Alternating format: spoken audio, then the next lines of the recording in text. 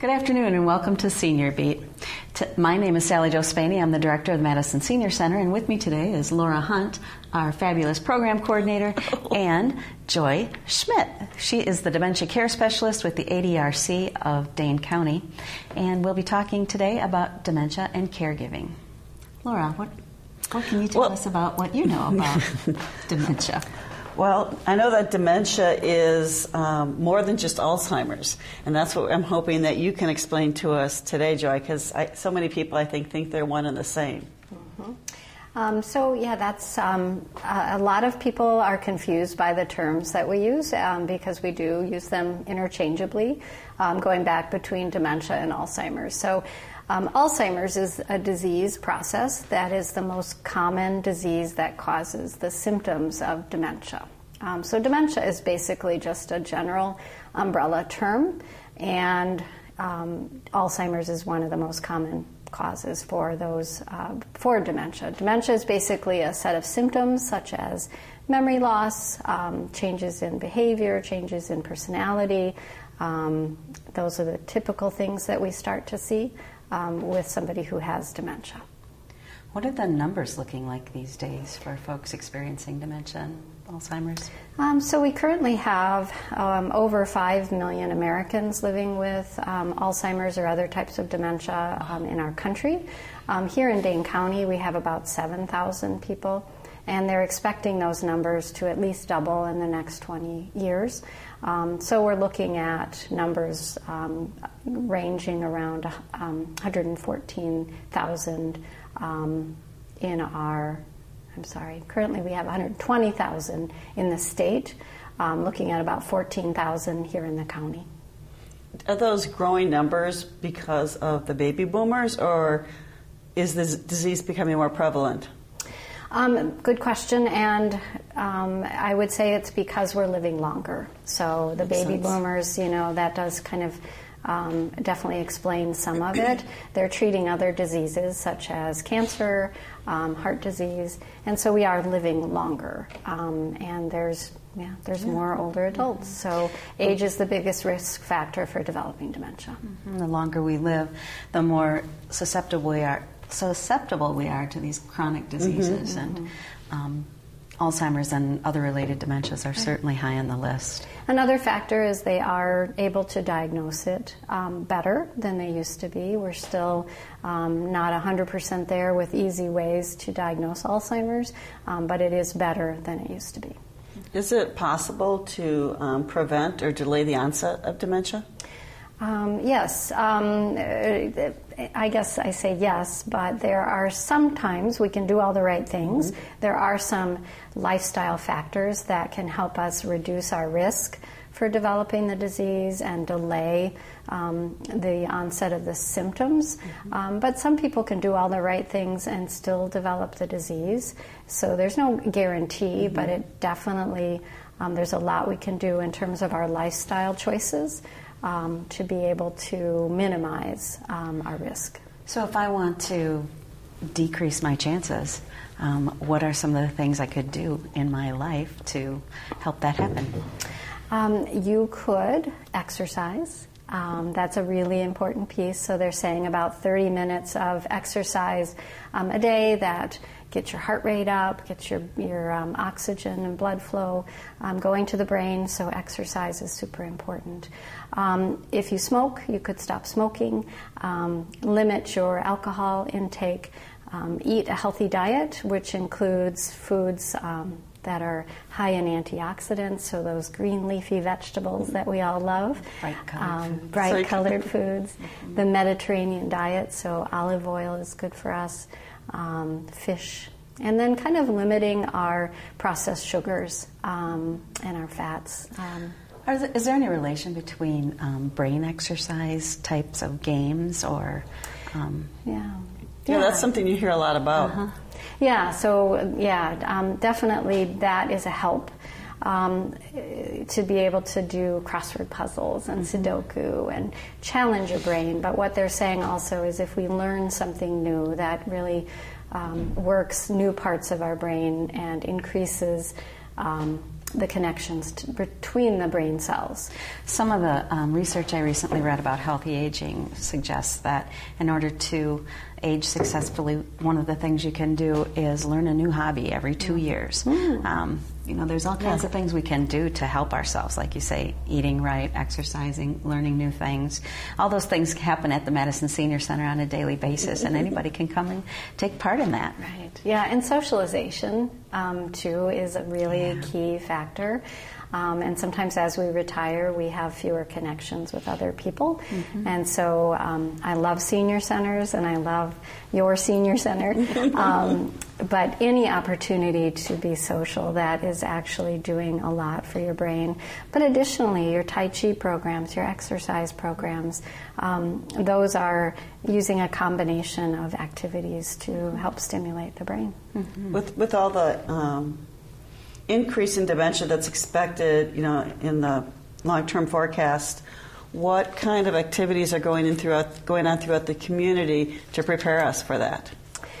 So I think we're really doing a good job here in Dane County. There's always more to do, but I think what we have been accomplishing is to increase awareness about dementia and hoping to decrease the stigma by just educating people about it, getting volunteers together to support their friends and neighbors living with dementia, and then educating our businesses to be dementia friendly. So, what's that process like? If I have a business here in Madison and I'm concerned about my staff being a dementia friendly staff, or my storefront being a place that people with dementia can come and feel comfortable, what's that education look like?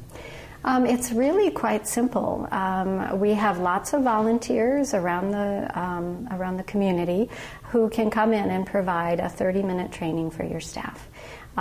We have the materials that we provide, and then once your staff, at least 50% or more of your staff has been trained with this 30-minute training about what signs to look for, how to better communicate, and just empathy building, basically, then you can be recognized as a dementia-friendly business. You get a sticker to put up on your window that says you're dementia-friendly. It looks a little bit like this on my shirt.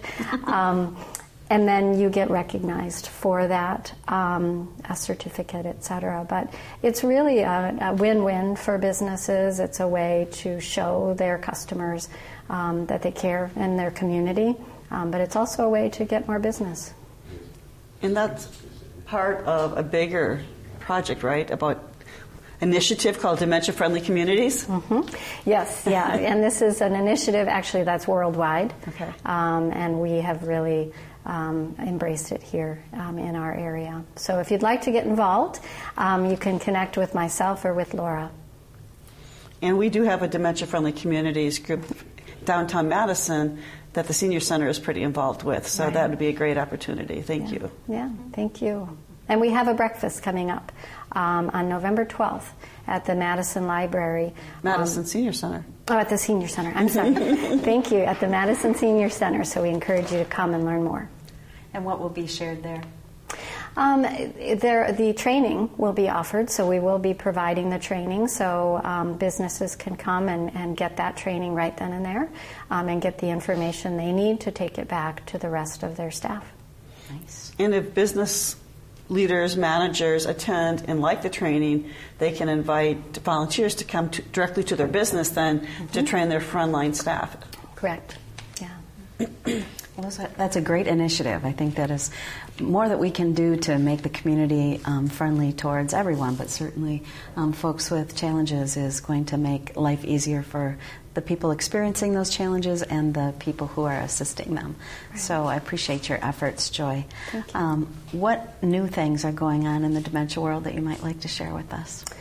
We were very excited just this week to be able to provide the education at the governor's mansion for Mrs. Evers invited us to come, and so the governor's executive residence is now dementia friendly. So, awesome. So pretty excited about that. And again, just the ongoing collaborations with various communities. Middleton just celebrated their 5-year anniversary as a dementia-friendly community. And then again, Madison is making some great progress. Along with the dementia-friendly initiatives, frequently there's memory cafes, and there's a new memory cafe that's starting at Festival Foods right downtown. Tell us what a memory cafe is. A memory cafe is a place for people to come together who are dealing with memory loss, maybe mild cognitive impairment, or any kind of memory challenges. And they come together and they do fun things, whether it's socializing,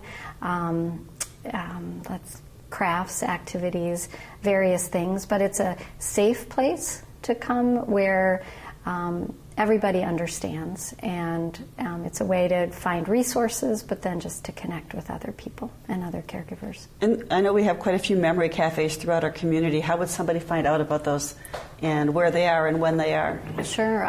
So on our website, we do list under the dementia information, there's a whole list of memory cafes.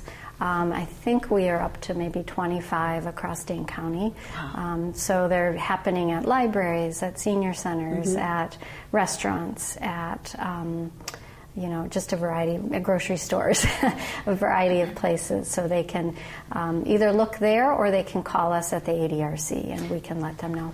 And is there a trained facilitator at each memory cafe? There is, yeah. There is always going to be. So if someone was interested in becoming a facilitator for a memory cafe, what path would they take? They could contact us. We work closely with the Alzheimer's Association and the Alzheimer's and Dementia Alliance to help provide the support that's needed. But while I've worked with the county, we've had a number of new cafes start up across the county. So we do have a specific training that we can provide for volunteers, and it's definitely a need. And definitely, we have one that's happening in Cottage Grove that's run entirely by volunteers, retired folks, and. Yeah, super popular. So that one's known for its yummy snacks. You said that people could get more information about the memory cafes from your website. Or by calling. Can you say what that website is? Sure. It's www.daneadrc.org. And then they could also call 608-240-7400 and ask there for that information. Well, those are all good resources for people to have when they're just learning about dementia or looking for where to go for help.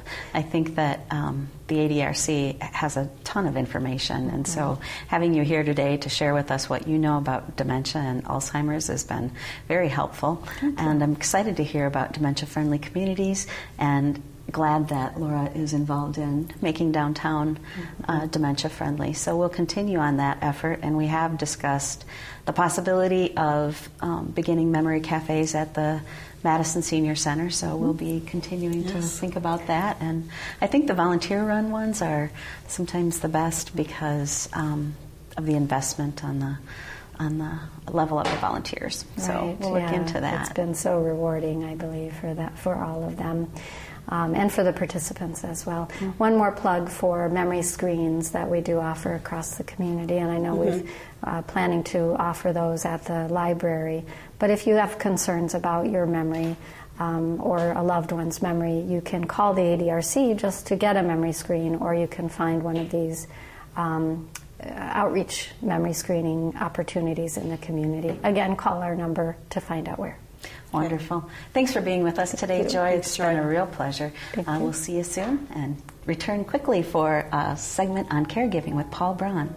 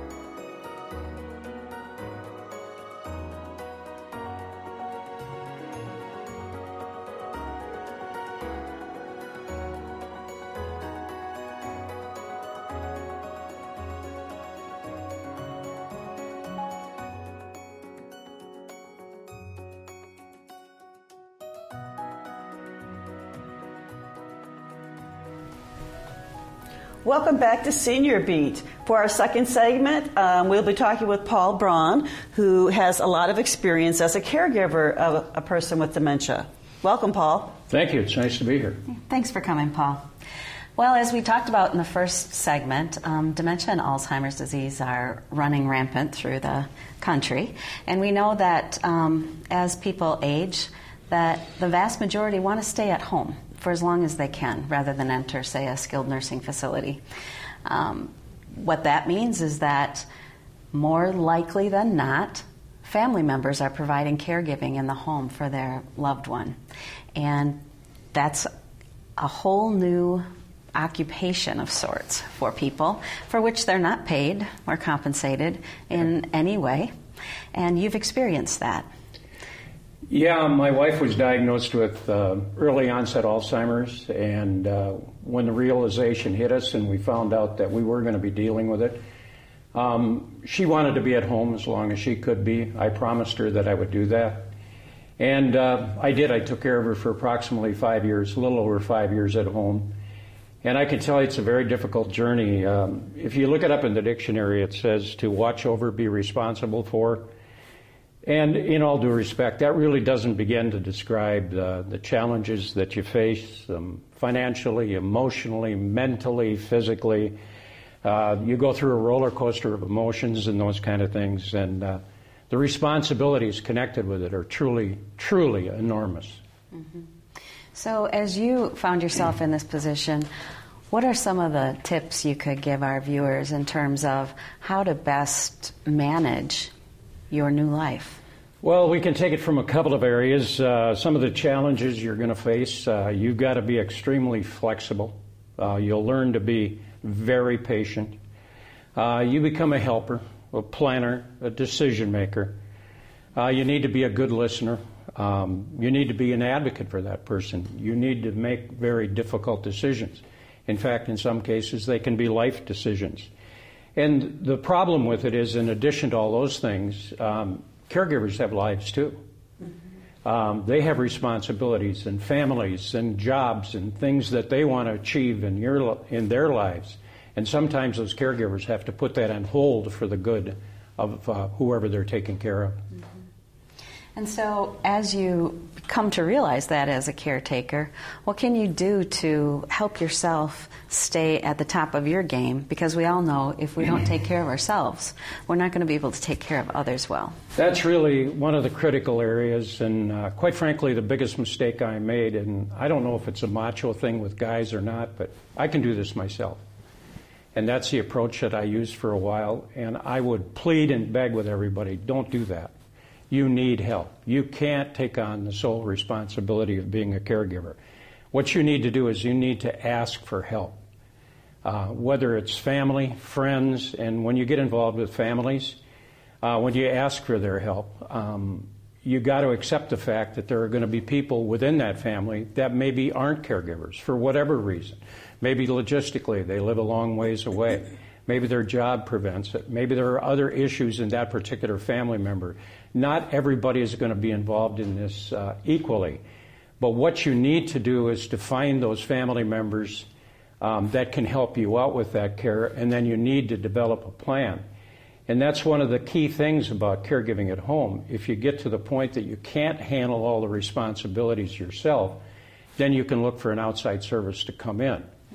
And, of course, now you're involved with expenses, which are part of it. But even if you have a caregiver in your home, let's say 4 hours a day, and you do that for 5 days a week, that's 20 hours a week of care. But the problem you've got is the other 128 hours in the week when nobody else is going to be there.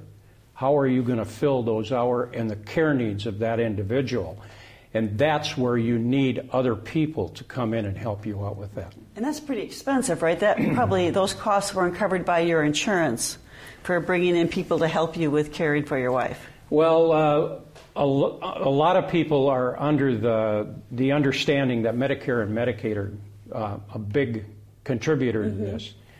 And Medicare does come into play and take care of some of the financial responsibilities. However, they do not cover custodial long-term care. It's not covered by Medicare. And when you talk about Medicaid, Medicaid comes into play when basically you have very limited assets anymore. Right, when your resources are completely depleted, yeah. And what happens there is in certain situations, not in all situations, but in certain situations, when you're on Medicaid, the type of care that you receive and the facilities where you receive that care could be somewhat limited. And that does become an issue. And if you can't accomplish that or get it done at home, then you're faced with the reality of maybe putting that loved one in a memory care facility, and that is also a very difficult thing to do. Very emotional, I would think. Well, I made the promise to my wife that I would never put her in a memory care facility, and I broke that promise. And one of the toughest days of my life is when I walked her into that facility and stood around for about 10 minutes and turned around and walked out. You can't imagine how difficult that is to do at that particular time, but it had to be done because what I realized after 5 or 6 years, what was happening to me, I wasn't able to provide the quality of care that I needed to give Karen. And so I had to make that decision. Not everybody would agree with that and that kind of thing, and I understand if you take care of that person at home. But in my case, it kind of came down to, I went to my general practitioner, and my wife had the same general practitioner, and he saw what was happening. And he said, I know your age, I know your medical history, I know Karen's, and I know her medical history. And I have a question for you. If you're not here, who's going to take care of Karen? And so he could see what was happening. And it does. It becomes urging you to take care of yourself. Yes, absolutely. Yeah. So you talked about many of the roles that caregivers take on, decision makers, advocates, all of those. But in terms of the duties, I think it's important that people understand that because we love someone doesn't mean that we have what it takes to be their caregiver. Absolutely. This involves medication management, bathing, dressing, food choices, food preparation, sometimes feeding folks, transfers, all kinds of things that we may not be physically or mentally prepared to do. So I think your point about reaching out for help is very important. And we at the Senior Center have talked some about the importance of preparing to care and examining what we do know about dementia and Alzheimer's and the types of symptoms that a person could experience and how we can respond to that or not, so that before you get buried by a burden of needs, to start to think about and have the plan that you talked about by looking very closely at what's going to happen as this disease progresses and how can I prepare for that. So learning all you can about dementia, looking at the resources that Joy talked about through the ADRC, reaching out to people who may have experienced it so that you can understand from their perspective what they've done. And I think that you do a good job of providing that for folks that come up to you after you do present on this important topic. The bottom line is that family caregivers provide unpaid care valued at $7 billion annually. And there's 578,000 family caregivers in Wisconsin right now. That's a lot of people providing in-home care. And one of the key things, whether you're involved with the care of that loved one at home in terms of the family and caregiving, or if it's a decision where you're now going to move that loved one to a facility, as a family, there's a couple of key things that you've got to consider and think about. And it should start with basically what are the needs of that particular individual? What would they like for their care? That's a critical part of it. Now, maybe it'll get to the point where their needs can't be met and you need to make further adjustments and those kind of things.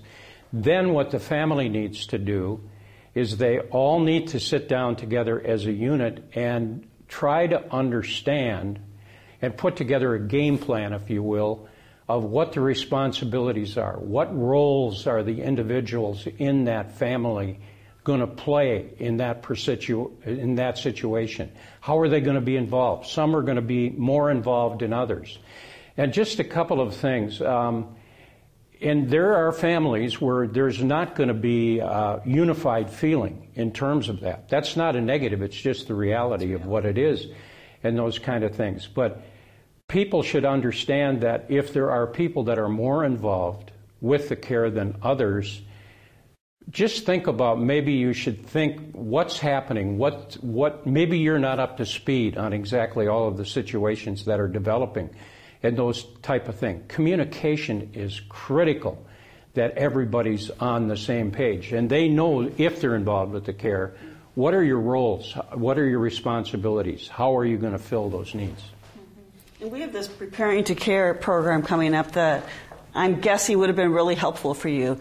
It's going to be in October on October, let me check, 15th, 22nd, and 29th on Tuesdays. It's a free program for people who are going to be dealing with this program.